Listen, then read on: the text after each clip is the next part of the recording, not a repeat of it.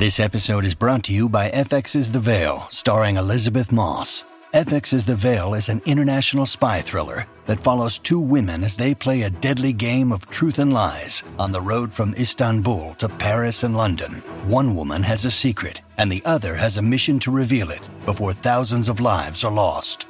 FX's The Veil, now streaming, only on Hulu. This episode is brought to you by Sax.com. At Sax.com, it's easy to find your new vibe. Dive into the Western trend with gold cowboy boots from Stott, or go full 90s throwback with platforms from Prada. You can shop for everything on your agenda, whether it's a breezy Zimmermann dress for a garden party or a bright Chloe blazer for brunch. Find inspiration for your new vibe every day at Sax.com. When you need mealtime inspiration, it's worth shopping Kroger, where you'll find over 30,000 mouth-watering choices that excite your inner foodie. And no matter what tasty choice you make, you'll enjoy our everyday low prices, plus extra ways to save, like digital coupons worth over $600 each week. You can also save up to $1 off per gallon at the pump with fuel points. More savings and more inspiring flavors make shopping Kroger worth it every time. Kroger, fresh for everyone. Fuel restrictions apply. Welcome to the New Books Network.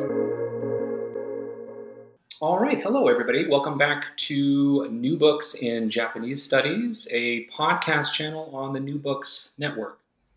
My name is Matthew Hayes, one of the hosts of this channel. Today, I'm joined by Rebecca Copeland and Linda Ehrlich to chat about their new co-edited and co-written book titled Yamamba: In Search of the Japanese Mountain Witch, which is out this year on Stonebridge Press. This book is a unique collection of scholarly and creative writings surrounding the figure of Yamamba, or the Japanese Mountain Witch. It traces the contours of historical, theatrical, folkloric, gendered, and imaginary manifestations of this witch figure, and does so through 10 chapters.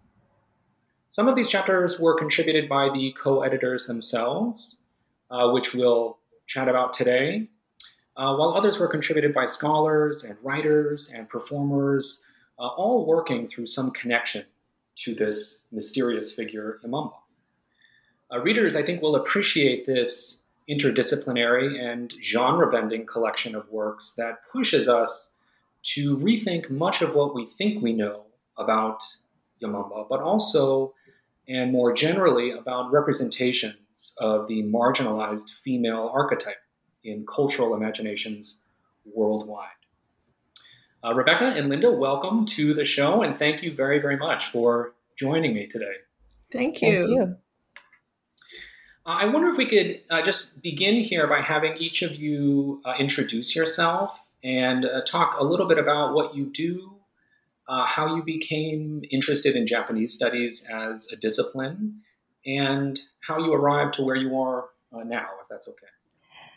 Hi, I'll start. I'm Linda Ehrlich. I'm a visiting faculty member at Duke University here in Durham, and also Associate Professor Emerita from Case Western Reserve University in Cleveland, Ohio.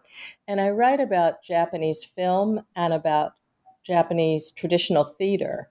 My PhD is actually from University of Hawaii and the East-West Center, where I did a lot of Asian theater. And I've been a guest speaker for the Theater no Gaku, which is a troupe based in the U.S. with members from Japan and England as well.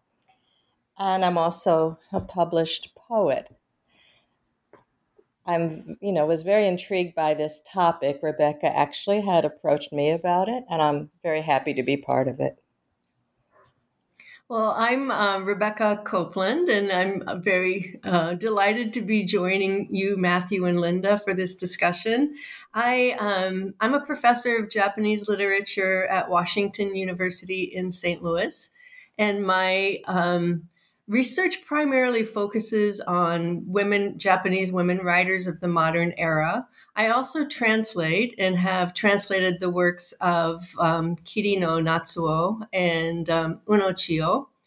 And more recently, I've been delving into creative writing myself and have recently published The Kimono Tattoo, a mystery novel with Brother Mockingbird Press.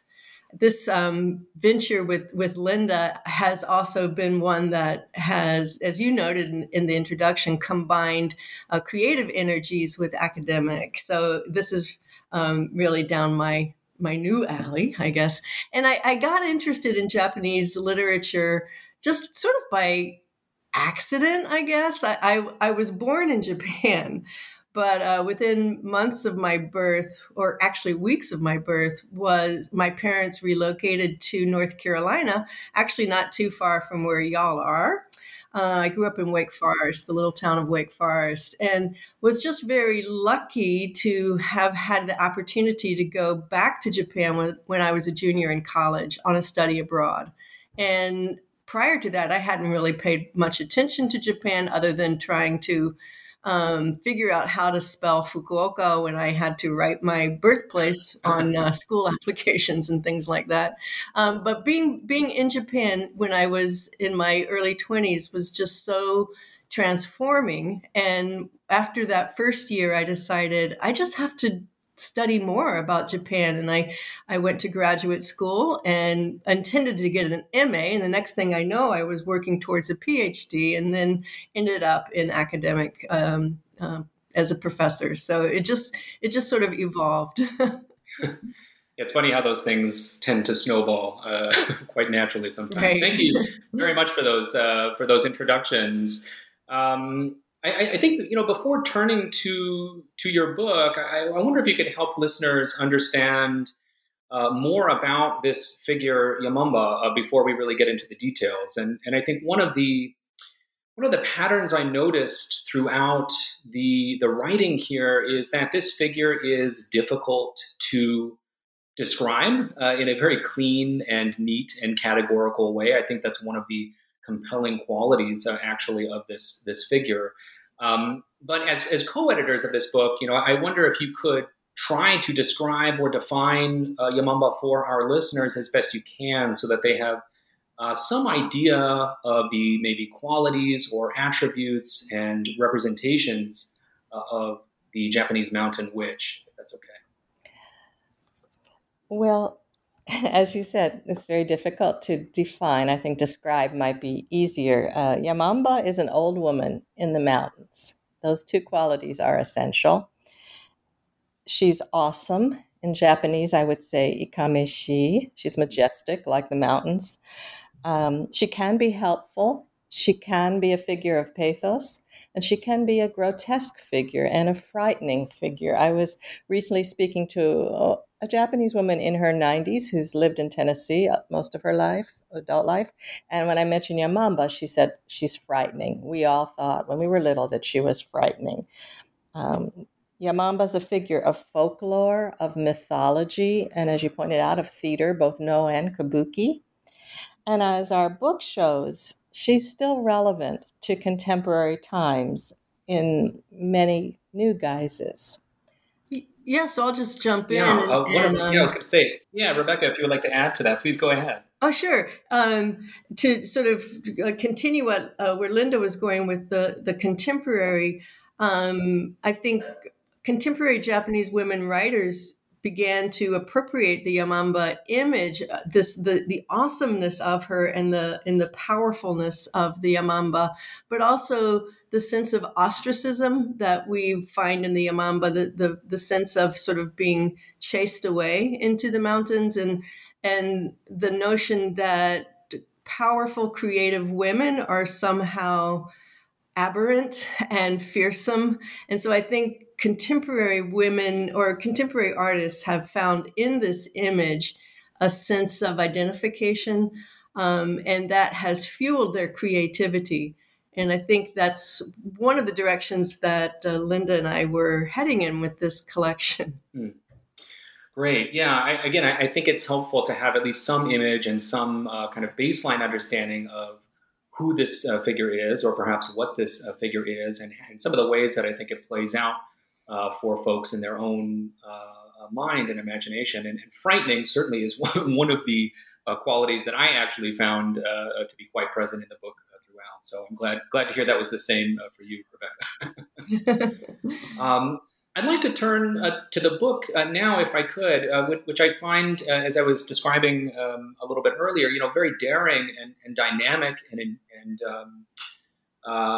entertaining in some portions, and very, very fun to read, in fact. So there were many moments during my reading experience that I wondered about how something like this emerged and took shape, because I think it defies a lot of the categorical tendencies we have to genre and to discipline in the world of publishing. And I consumed this book actually in 2 sittings, and I found myself kind of propelled along by a real curiosity about what would come in the next chapter and how Yamamba would be portrayed differently, right, from the chapter I was currently reading. So perhaps you could describe for our listeners, a little bit about what this book is, how you conceived of it, how it came together, maybe how you selected some of the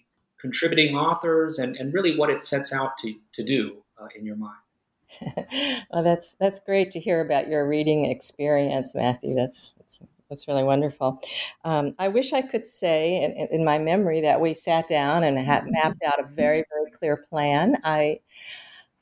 The book just evolved. I'm very comfortable with this mixture of the scholarly and the so-called creative, although I think scholarship, of course, is also creative. And Rebecca is really fearless, I think. And we just did it. Now, in terms of finding the other people, that also evolved. I mean, I remembered that one of our contributors, Anne Sheriff, who is a professor at Oberlin University, her host family in Japan, when she was a foreign student there, are mother and daughter professional no performers. So I thought about contacting her, and she came up with this wonderful interview of her host mother and host sister. And then we also started to realize that we needed an introduction that was, informative background material. So it just kind of, as we experienced needs, we looked for people to write, and we spoke to people about it. I just really can't remember the process too well anymore. It was a long process. It didn't happen overnight. We had a lot of discussions. I think we worked together really well. I appreciated that. And then we put the book out. And I think at some point we'll talk about reception, but I was quite apprehensive about the reception of this book, but I was wrong. We've really gotten great reviews. If I may, I like the way Linda has sort of characterized the book as just evolving. There's a line in the no play Yamamba, and I can't remember it very well, so I'll just sort of paraphrase, and Linda may be able to add more detail. But the Yamamba herself is described as sort of emerging out of the earth, or the nature of the mountain, just kind of evolving. And I see that as analogous to our process as well. We had a seed, we had an idea, and it just began to grow. And in the end became this book. Both Linda and I have long been interested in the image, the iconography of the Yamamba. And we were both working on Yamamba things simultaneously. And it's interesting that we found each other. I mean, we already knew each other by name, but we found each other on Facebook. Okay. I mean, we want to always, Facebook is getting some bad rap, but it does provide some interesting conduits between people. So Linda was working on a Yamamba project, her poem, and I was working on a sort of personal art project. And I posted my thing, Linda posted her thing, and so we decided, hey, let's put our Yamamba energies together and do something more with this. And at the same time, a Japanese choreographer named Yasuko Yokoshi, who appears in the book, was working on a choreography that involved the Yamamba. And so she reached out to me, having come across an article I'd written that dealt with Yamamba. And, it just sort of grew from there. I knew some people that I wanted to include. Of course, Mizuta Noriko has, a renowned Japanese feminist of literature, has and a poet herself. She has done a lot of work on Yamamba and also has translated the short story that we included by Oba Minako, who was one of these writers who appropriated the Yamamba image. So it just grew together. It was wonderful. Yeah, I think we both were very moved by the Oba Minako story. I have taught it in a class on Japanese women writers, and that became kind of a touchstone for us, and also for me, the No play by Zeami.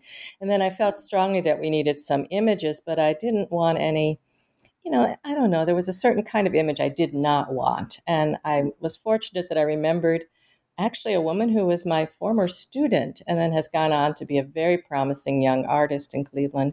And she did a lot of the images for the book, as well as the photographs that Anne Sheriff's subjects and the contemporary dancer contributed. Mm-hmm.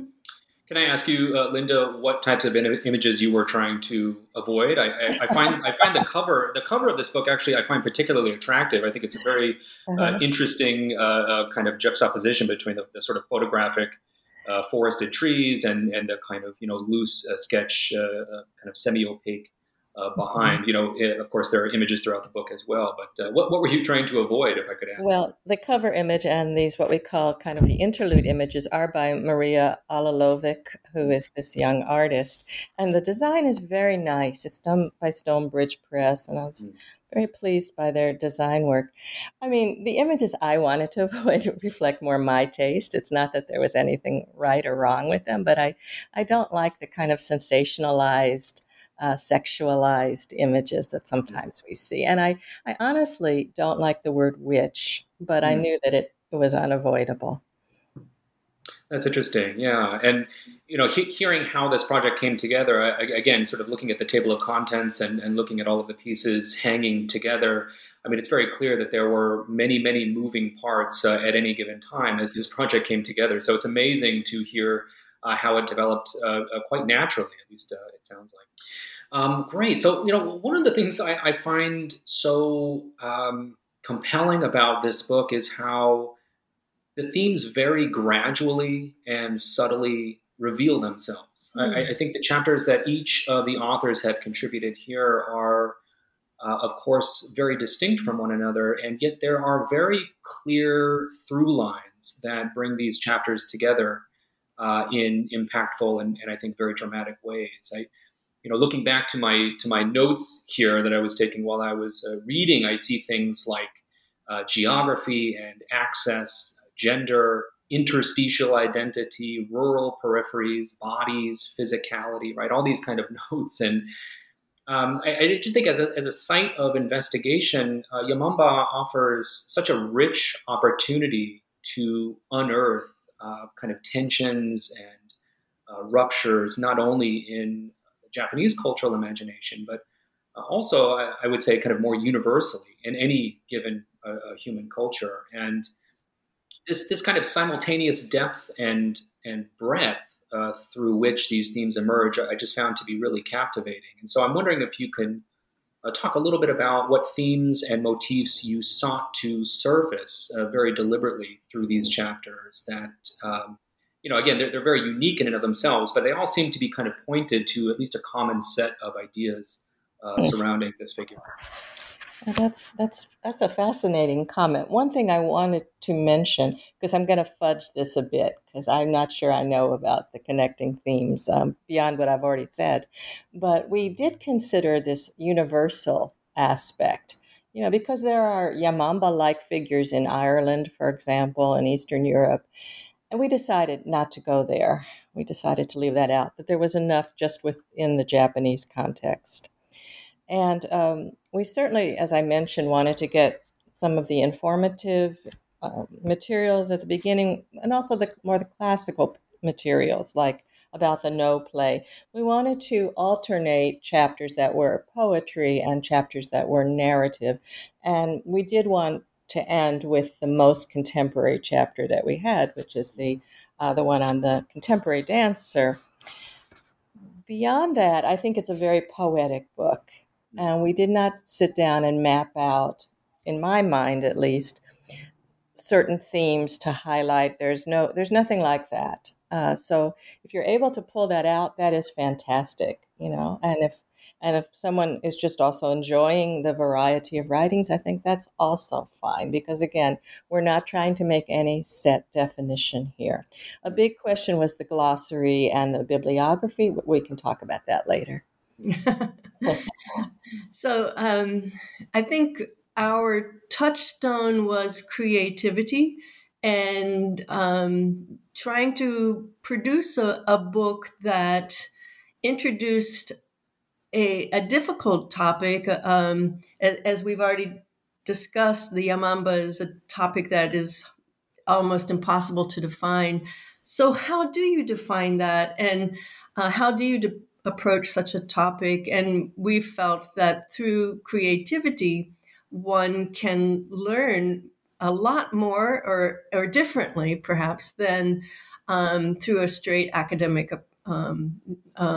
scholarly approach. But we needed Noriko readers' introduction. We needed some way to set the story for readers who weren't familiar with Yamamba, or even for readers who are familiar with Yamamba. Noriko brings forward a lot of information that I hadn't been aware of.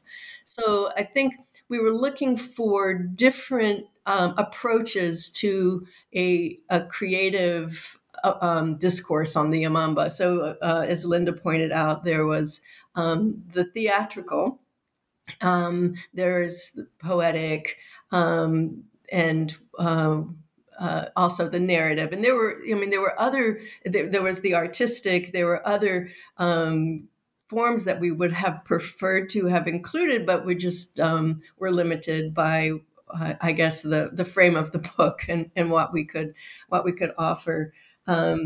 So I think probably we each carried with us a notion of what we wanted to see with the Yamamba. And as Linda has sort of implied, she and I don't always have the same image of Yamamba. And so I think we both were bringing forward the kind of Yamamba story we wanted to share. And that might be why the book is so rich with these different thematics that you found, Matthew. Yeah, I agree completely. I think what was one thing that's very important to me was engaging the reader and providing some surprises. Now, I was surprised by Laura Miller's retablo, bringing in the Hispanic culture there.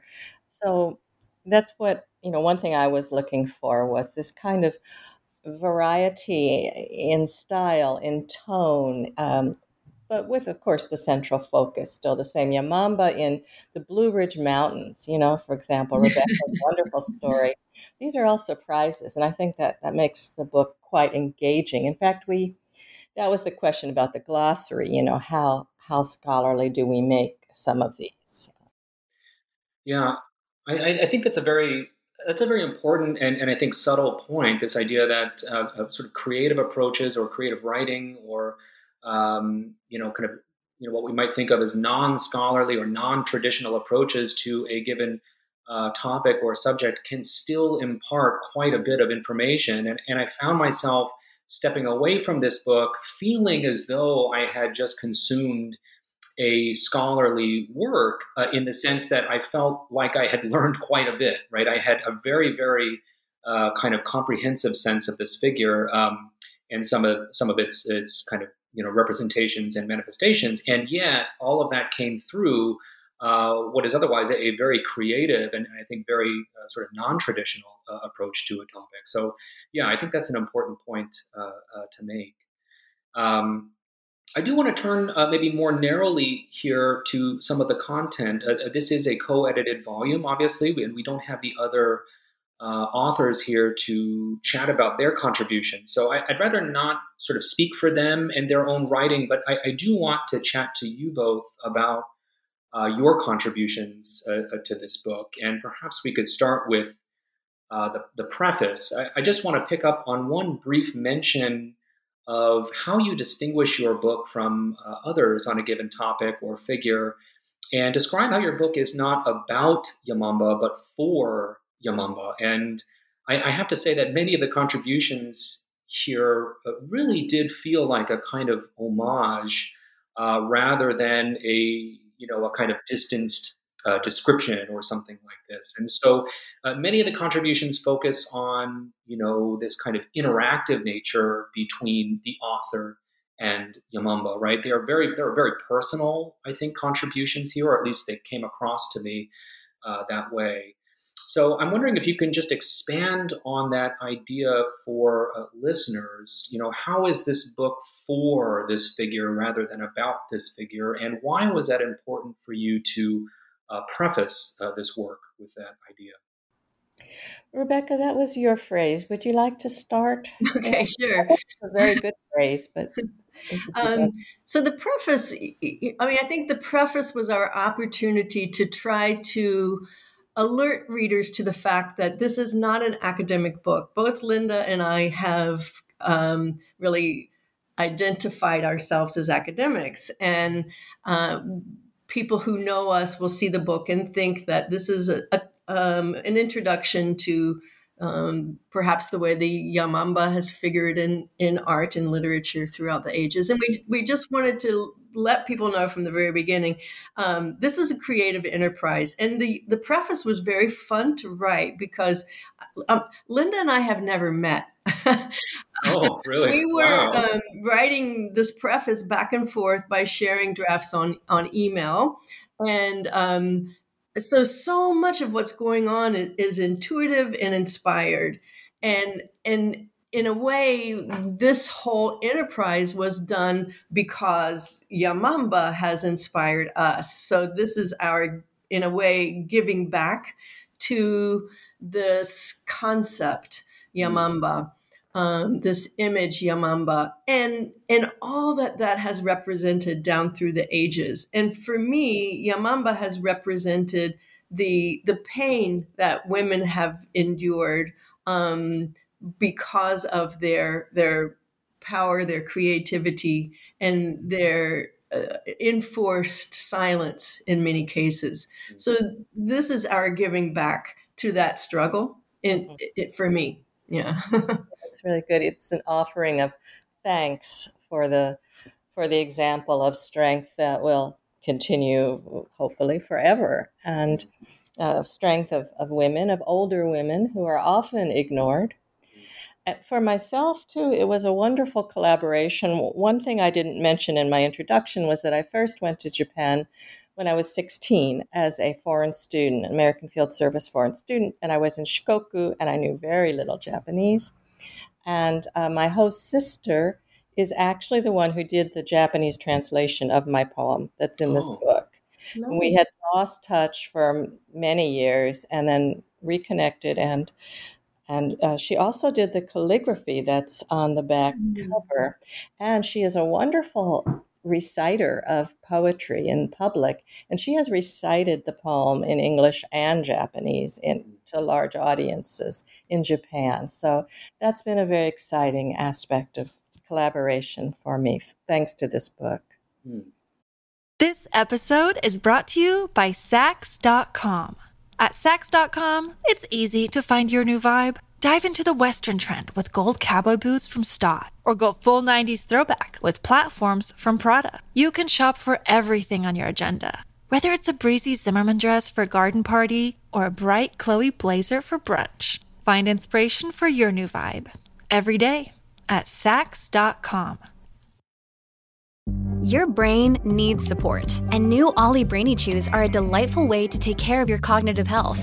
Made with scientifically backed ingredients like Thai ginger, L-theanine, and caffeine, Brainy Chews support healthy brain function and help you find your focus, stay chill, or get energized. Be kind to your mind and get these nootropic chews at ollie.com. That's OLLY.com. These statements have not been evaluated by the Food and Drug Administration. This product is not intended to diagnose, treat, cure, or prevent any disease. Look, Bumble knows you're exhausted by dating.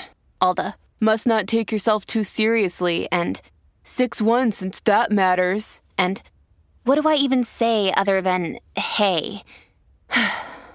Well, that's why they're introducing an all-new Bumble, with exciting features to make compatibility easier, starting the chat better, and dating safer. They've changed, so you don't have to. Download the new Bumble now. Well, I'm very happy you brought up this issue of translation, Linda. And I know a couple of times you've mentioned, and Rebecca has also mentioned, this sort of universality running through this book. And I think there's a real kind of transnational quality as well to many of these chapters. And I think another signal to this kind of maybe transnational importance of a work like this is some of these linguistic qualities that run throughout the book. And I think, one chapter is a translation from Japanese to English, though the original, I think, Japanese is elided in that text. And there's another chapter, Linda, your poetic contribution, Yamamba's Mountains, which moves from English to Japanese, right? And there both languages appear side by side.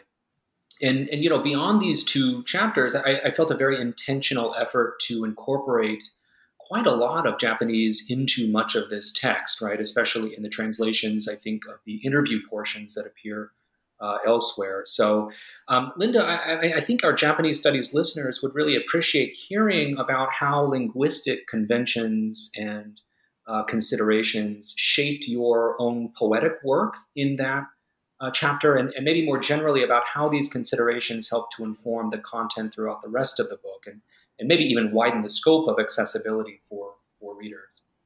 Well, my poem was conceived as a poem in English, but very, very influenced by the No play. In fact, a few of the phrases are from a translation of the No play, but of course, changed into a different form. And I worked closely with Kayo on the translation. We went back and forth by email a great deal about that. Anne Sheriff is a magnificent translator, and yet I wanted to have a few more of the original phrases put into the English translation, as I recall. Mm-hmm. And that's when we had to start to think about a glossary, and who is the glossary for? Well, we're expecting a wide readership, not just specialists. So the glossary is really not for specialists, but it could be useful for specialists as well. What to include, what not to include. Rebecca and I had some really interesting discussions on that, where she was much more knowledgeable about some of these contemporary phrases than I was. I'm going, oh, that has to be in the glossary. No, that's, used all the time now. So, but I like to have original phrases put in, even if the readers can't, understand them. Just make a guess at them when they're necessary. I read things in other languages that have been translated, and maybe I don't know Czech, or maybe I don't know Ukrainian or something like that. But still, it's good if there's a word that is very hard to translate. Then I think you make a stab at it in English, but then you put the original in the parentheses as well. Did your press have any perspective or give any insight on your inclusion of what is otherwise a very comprehensive collection of Japanese terms and vocabulary, especially in the glossary as well? I mean, was there any back and forth there? Oh yes, I have to say Stonebridge was amazing. I mean, the copy editing they did was really superb. It showed their deep knowledge of Japanese language and Japanese culture. They did not actually want the Japanese in the book. I had to insist that Kayo's translation be put in, or else we would have put in more. We had a lot of discussion on the romanization of Yamamba. Oh, sure, yeah. Right, because the Yamamba with the the second M is an old-fashioned romanization that's no longer current. So it would have been more contemporary to have had the Yamamba with the in, Yamamba. So that there was some discussion with the press as to whether our astute readers would think we'd made a mistake. But for both of us, we came to our love of this character, this figure, through the old romanization, Yamamba, and it just felt right to have it that way. And there's a third one as well, right? Yamaluba. Yeah, that's interesting. I believe, I certainly could be wrong about this, but I believe Noriko Reader has a book due out this year that uses that rendering. Yes, it's come out for the Utah State University Press, I think. Yeah, it's a very comprehensive study of Yamamba and the derivation, the history of the Yamamba, and she gives just a glimmer of that in her introduction, right? So her book is very, very comprehensive, and again, because of scholars like Noriko Reader, we didn't have to give an academic overview, an overly academic book. That's already been done. So this allowed us the freedom of being more innovative and playful. Right. And her chapter does have what ended up being endnotes, although most of the others don't.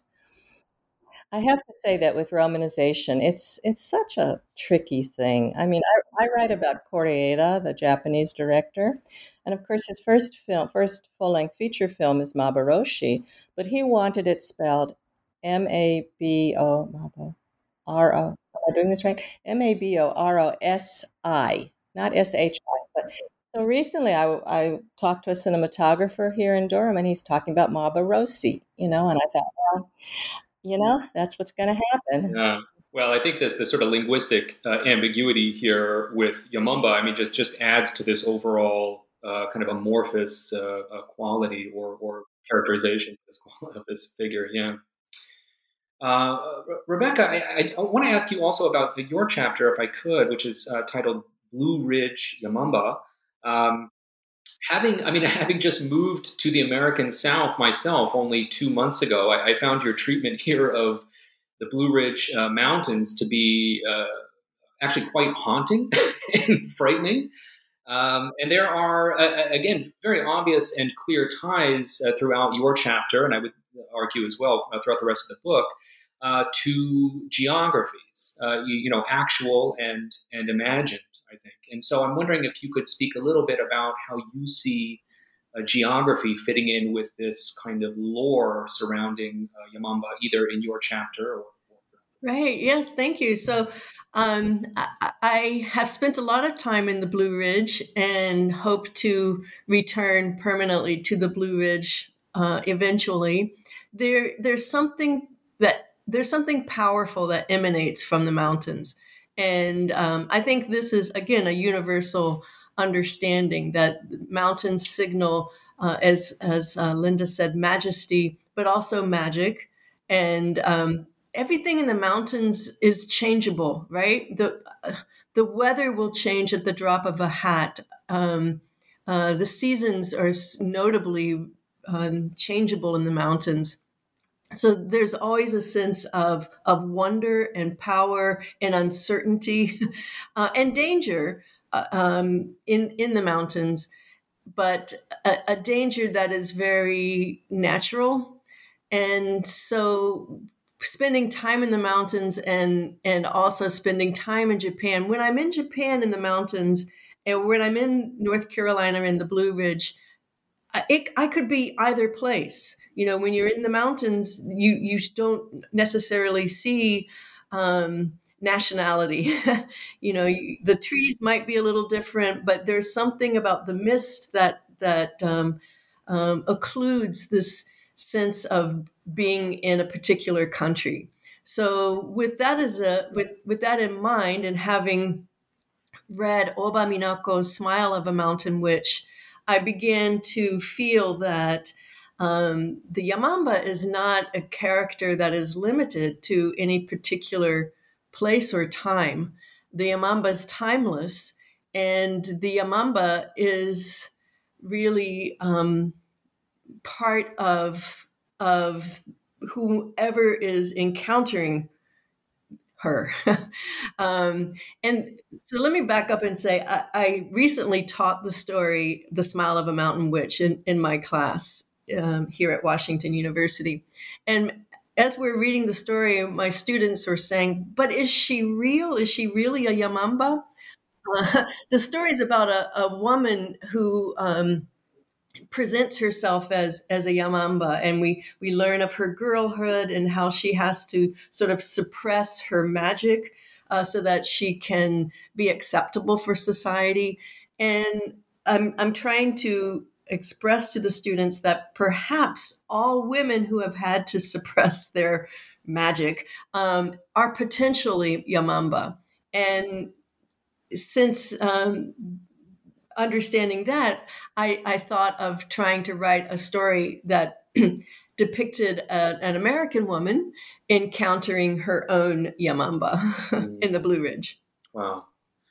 Yeah, that's amazing. And I think so many of these chapters deal with natural phenomena in such an upfront and dramatic way that it's really, really difficult to distinguish this figure from her natural surroundings, right? Whether they are mountains or forest, or in the case of some of these chapters, right, urban environments and things like this. So, yeah, there is a real kind of universality, I think, to this terrain and geography, but also the kind of atmospheric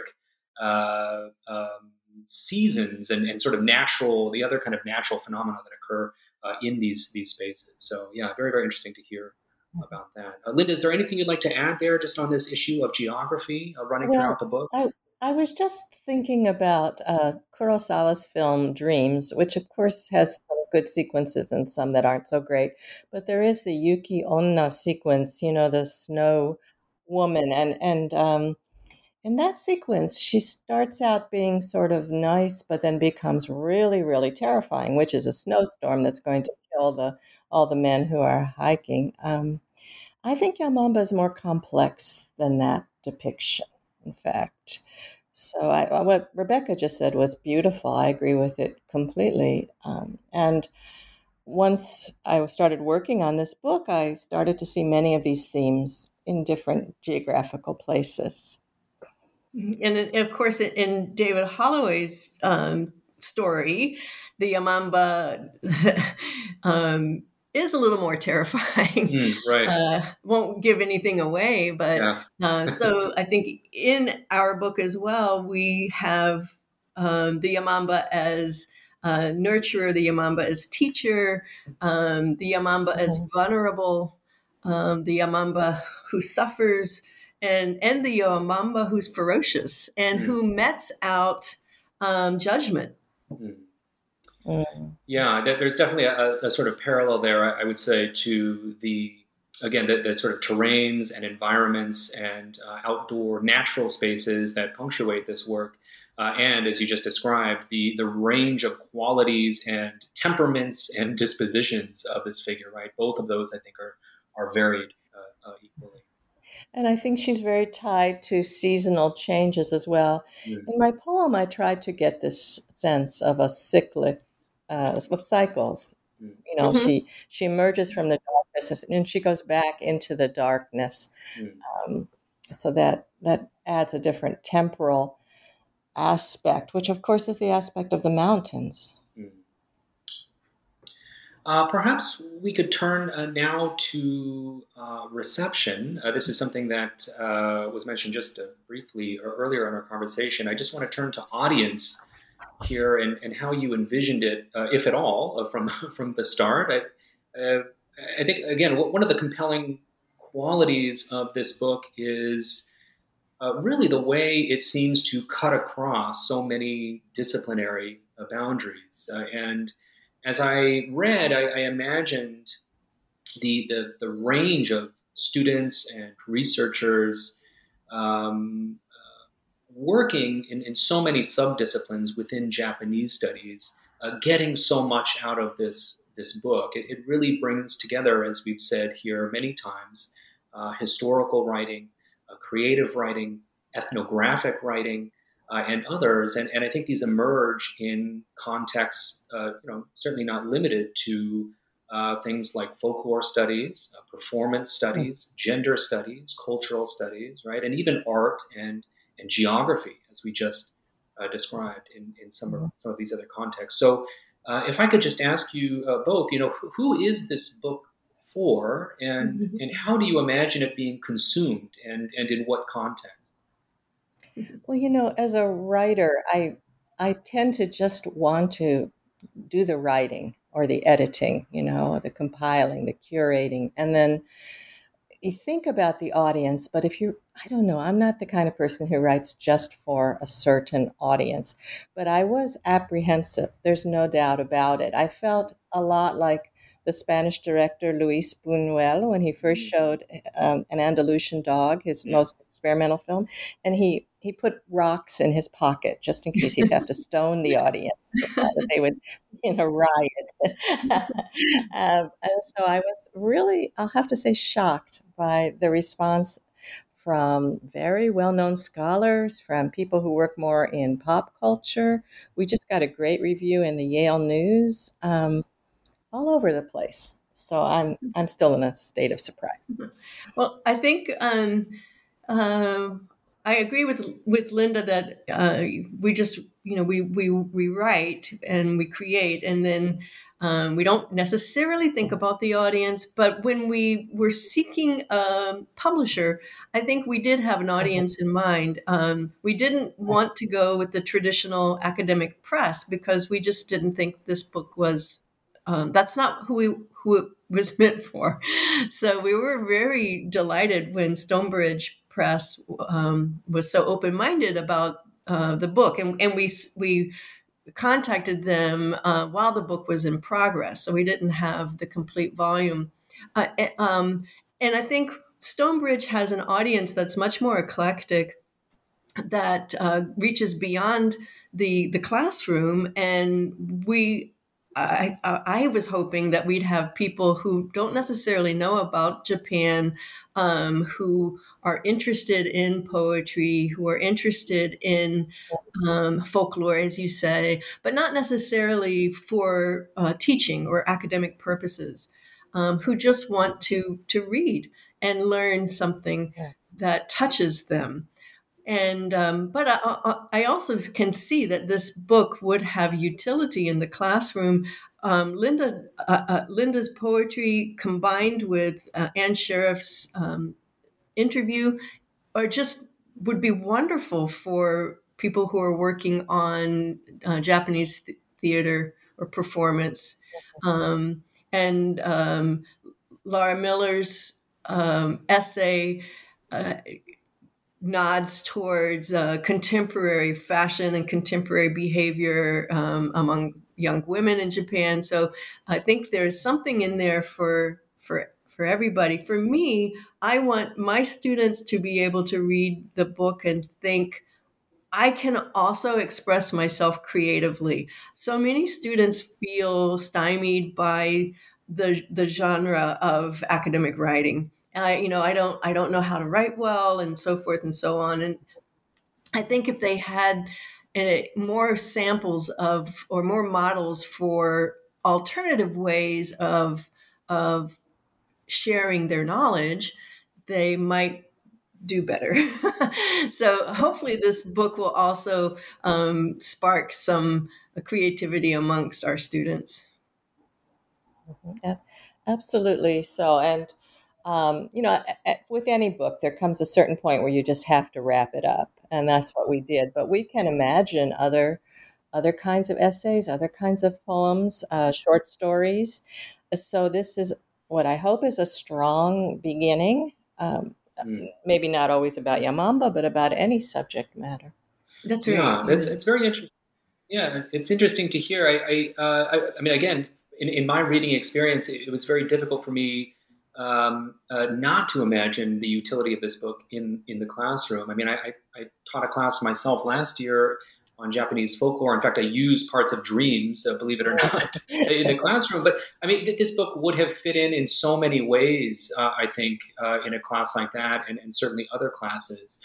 It's interesting to hear that you, sounds like, very intentionally avoided an academic press for your own reasons. And yet it was quite well received and continues to be quite well received within what we might call very traditional, squarely academic forums and contexts. So it sounds like maybe you were surprised a bit by that. And I wonder, do you think that says anything about some of the changing perspectives within the academy about things like genre and interdisciplinarity and the way it sort of manifests in works like this?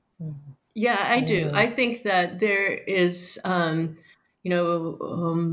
much more emphasis now on crossing boundaries, on interdisciplinarity, and on alternative tracks in academia, so that we're not just focused on erudite performance, but on new avenues to knowledge production.